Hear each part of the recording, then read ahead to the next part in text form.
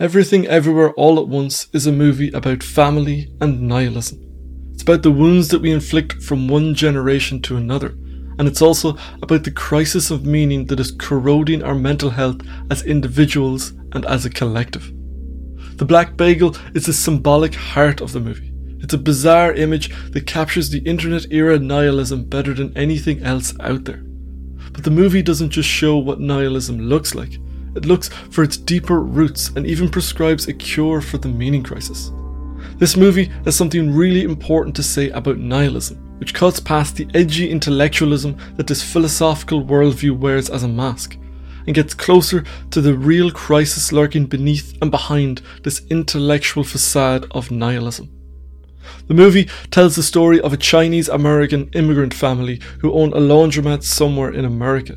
There's the main character Evelyn, her husband Waymond, their daughter Joy, and Evelyn's father Gong.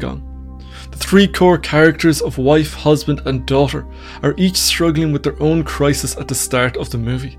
Evelyn is overwhelmed by their laundromat business being audited by the IRS. Waymond is struggling with his relationship with Evelyn and has gotten divorce papers in a desperate attempt to save the marriage. And Joy is going through more of a general internet-era nihilistic meltdown that is amplified by the liminality of being a second-generation immigrant. As the movie progresses, it turns into an absurd sci-fi adventure into the multiverse. We are taken from the everyday reality of the laundromat and the IRS building into a massive multiverse where we discover that the daughter Joy's parallel selves have merged into an insane omniversal villain called Jobu Tupaki, who is every version of Joy in the multiverse. Your daughter is me. Every version of Joy is Jobu Tupaki. You can't separate us. Some see this use of the multiverse as a lazy plot device and compared the movie negatively with Marvel. But from an integral or meta-modern perspective, this metaphor of the multiverse is a perfect way of illustrating the multiplication of perspectives that characterizes the postmodern stage of cultural development. And it's even more appropriate as a metaphor for the internet, which has divided our attention and fragmented our minds, dragging us further and further from our original material universe into a virtual multiverse of infinite possibility and opportunity. Through the internet in general and social media specifically, we see all our unlived lives displayed to us through our network.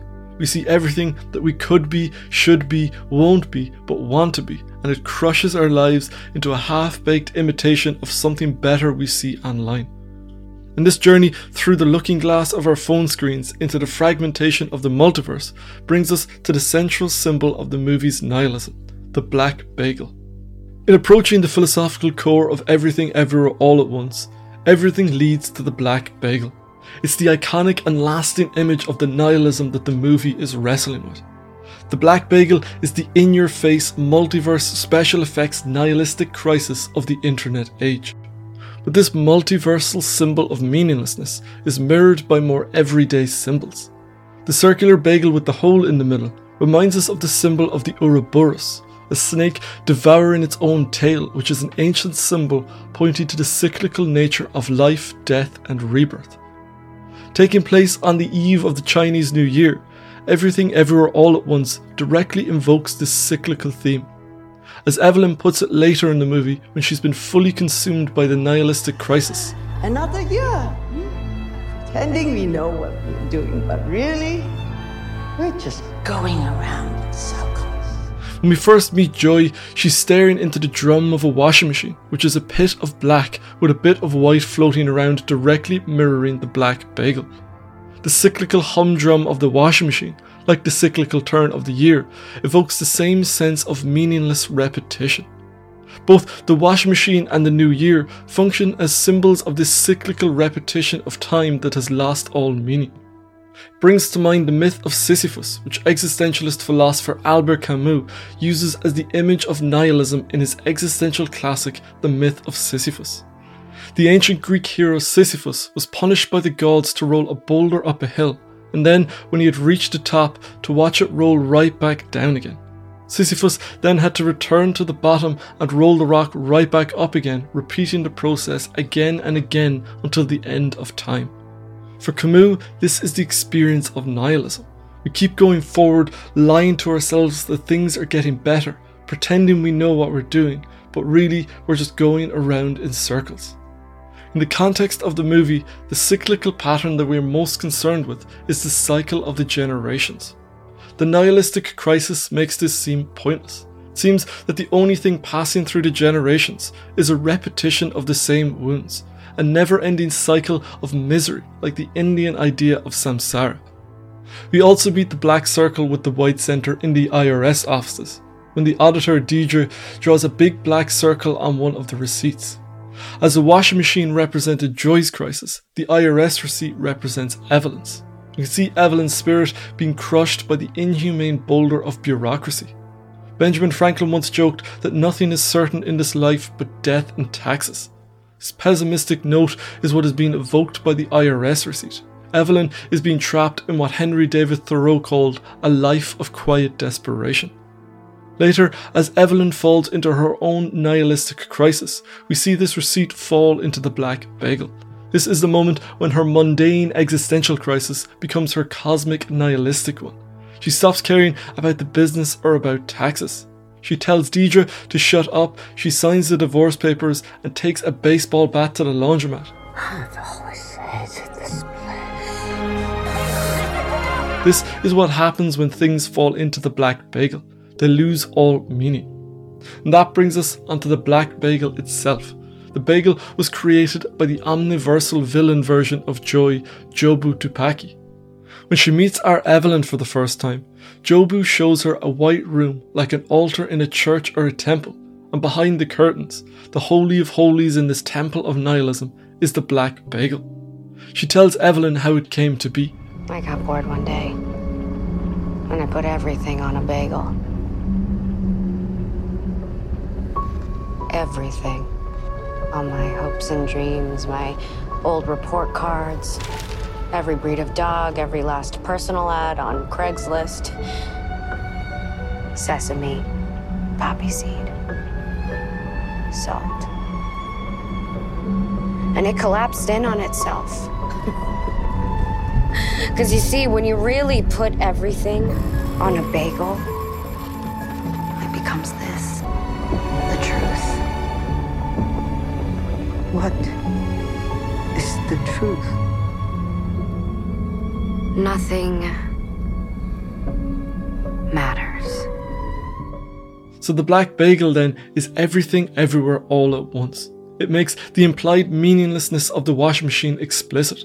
The black bagel is the classic nihilistic crisis of the washing machine, amplified by the multiversal experience of the internet.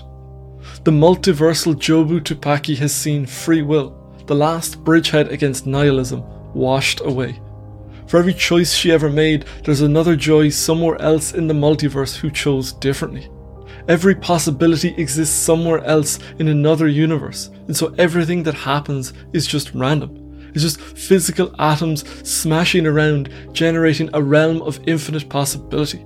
Nothing matters because everything is just a statistical inevitability. This is a familiar crisis for us citizens of the internet age. If you have an idea, someone else on the internet has probably already thought of it. If you want to go somewhere, there's no doubt that one of your friends on social media has already been there and taken beautiful photos. There's nothing you can do, nowhere you can go, nothing you can learn or become that someone out there hasn't already done, and in all likelihood done better than you ever could. It's just a statistical inevitability. The vastness of the internet crushes us down to tiny, insignificant little nothings. The black bagel is the living symbol of the collective crisis of nihilism, sucking the life out of our culture. She's been building something. We thought it was some sort of black hole, but it appears to consume more than just light and matter. We don't know exactly what it is. We don't know what it's for, but we can all feel it. You've been feeling it too, haven't you? Something is off. Your clothes never wear as well the next day. Your hair never falls in quite the same way. Even your coffee tastes wrong. Our institutions are crumbling. Nobody trusts their neighbor anymore. And you stay up at night wondering to yourself, How can we get back? This black hole is there even if we don't see it. Its effects suffuse every corner of the culture. This is the meaning crisis that affects us all, whether we are conscious of it or not. This is where everything everywhere all at once goes beyond a simple embodiment of an internet age nihilism, because it doesn't just take the philosophy of nihilism at face value, but treats it as a mask, as a defense mechanism. Nietzsche once wrote that most of the conscious thinking of a philosopher is secretly guided and forced into certain channels by his instincts. And this is the case with nihilism. The nihilist portrays themselves as a heroic warrior, one of the elect few who can stomach the dark truth of reality. They've seen through the bullshit of society, and they know that everything is meaningless. Right is a tiny box invented by people who are afraid. And I know what it feels like to be trapped inside that box. Oh, you should feel relieved. The bagel will show you the true nature of things. You'll be free from that box, just like me. But this heroic posture is a mask. Nihilism isn't a crisis arrived at philosophically. It's a personal, emotional and psychological crisis which is manifesting as an intellectual nihilistic philosophy. But this nihilism isn't the wound, it's a symptom. There's something happening on an emotional level beneath this truth. It's easier and far cooler to see oneself as a truth teller, as an overcomer of societal bullshit. The sarcasm and irony, the apathy, the condescension and the posturing is a cultural stereotype that has been created and imitated to deal with some deeper psychological condition or conditions that have made their appearance in the landscape of modernity and post-modernity. When Jobu first shows Evelyn the bagel, she tells her the truth that the bagel reveals. Feels nice, doesn't it? If nothing matters, then all the pain and guilt you feel for making nothing of your life goes away. Later in the movie, when Evelyn finally comes around to Jobu's way of seeing things, we learn that the bagel wasn't a meaningless fruit of boredom, the creation of an apathetic nihilist. It was an exercise in desperation, in the true death that lies beneath the icy surface of apathy. You know why I actually built the bagel? It wasn't to destroy everything. It was to destroy myself. I wanted to see if I went in, could I finally escape? Like actually die. At least this way. I don't have to do it alone. At the peak of her own nihilistic crisis, Evelyn is ready to join her. But this is not how the movie ends. Just before mother and daughter enter the void of the bagel, something catches Evelyn's attention. She turns to look at her husband dismissively one last time. My silly husband. Probably making things worse. But in this last look at Waymond, she begins to see him for the first time. And it's at this point that we enter the domain of the movie's second great symbol. A symbol which the movie suggests can lead us out of the nihilistic crisis. That symbol is the googly eyes. Googly eyes are present in the movie from the very first scene. Waymond puts them on everything despite how annoyed Evelyn gets by them. They are a symbol of Waymond's whimsy and his lighter approach to the world. In a movie full of mistrusting, resentful and cynical characters, Waymond stands out as the exception. He is kind, patient, attentive, loving and accepting. While Evelyn is stressing over the IRS, her father and the party, Waymond dances with the customers. He bakes cookies for the IRS auditor despite her harshness to them. And even when he is looking to divorce Evelyn, is not because he's giving up or holds negative feelings towards her. It's a gambit to get her to focus on the emergency situation of their relationship. Waymond is the embodiment of empathy, compassion, whimsy and unconditional love, and the googly eyes are his symbol. Where the bagel is black on the outside and white in the centre, the googly eyes are white on the outside and black in the centre. For the majority of the movie, Evelyn, along with everyone else, disregards her husband. But at the edge of nihilistic self-destruction, she finally sees him. She sees his kindness. She sees that he makes the world a better place. She sees that he is love and that love is the solution. As the movie reaches its climax and Evelyn goes to save Joy from oblivion in the Black Bagel, she no longer fights violently, but putting a googly eye on her forehead in the symbolically significant spot of the third eye, the now enlightened Evelyn dispatches her opponents with love, giving to each what they want. What Evelyn learned from Waymond, which is encoded in the symbol of the googly eyes, is that there is a different way to approach the problem of nihilism. The only solution that Joy and her mother could come up with by themselves was giving up. Confrontation with the Black Bagel left them with the sense that nothing mattered. That is because they were oriented towards the realm of structure, status and attainment. And so what the nihilistic crisis meant for them is that they are mediocre. When Joy talks about how she made the Black Bagel, she starts with her goals and dreams, then her report cards, and from there she leaps to every type of dog, every ad on Craigslist. But, as Waymond shows us, there's more to life than achievement and status. That's hard to remember in a world that is so oriented towards individualism. To be individual means to be different, to be unique and to be special and to have some gift to offer the world that nobody else does. Individualism orients us towards the vanity of attainment. But Waymond isn't oriented towards individualism. He's oriented towards people. He's oriented not by achievement, but by love. But even love has been consumed by the individualism of modernity. When we seek love, we seek it in romantic relationships. We are looking for the one who will complete us. But the genius of Everything Everywhere All at Once is that it doesn't fall into this trap. The journey of the movie isn't for Evelyn to realise her love for Waymond. It's an essential part of her character arc, but it's not the meaning of her journey. What Evelyn learns from Waymond is that love is the answer. But while love is the way, romantic love is not the wound that needs to be healed. The wound of nihilism is in the roots. Everything Everywhere All at Once is ultimately a movie about intergenerational trauma. It's about healing the wounds that bleed from one generation to another. Joy's multiverse adventure isn't about her relationship with her girlfriend Becky, but a search for her mother. Evelyn's journey in the movie is a fall and a rise. The IRS problem is put in perspective. The business is put in perspective. At the end of the movie, Evelyn could go anywhere in the multiverse, but she doesn't choose to be a great actress or singer or inventor or chef. She chooses to enjoy these few shards of time where anything makes sense with her family and her laundromat community, because nothing else matters. It's not that nothing matters, but that structure, achievement and greatness don't matter. What matters is love, and not romantic love, but the multi-generational love of family. My only criticism of Everything Everywhere All at Once is that it doesn't go far enough.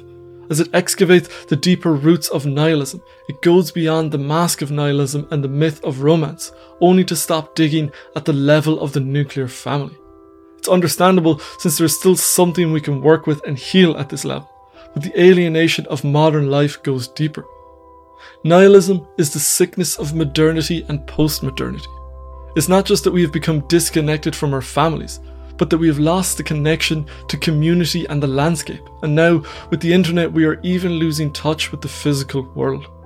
Once upon a time, we were stitched into the landscape along with our ancestors, our wisdom and our gods.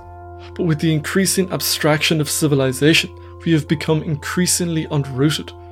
The multi-generational traumas of the nuclear family provide a good starting point, but that is all.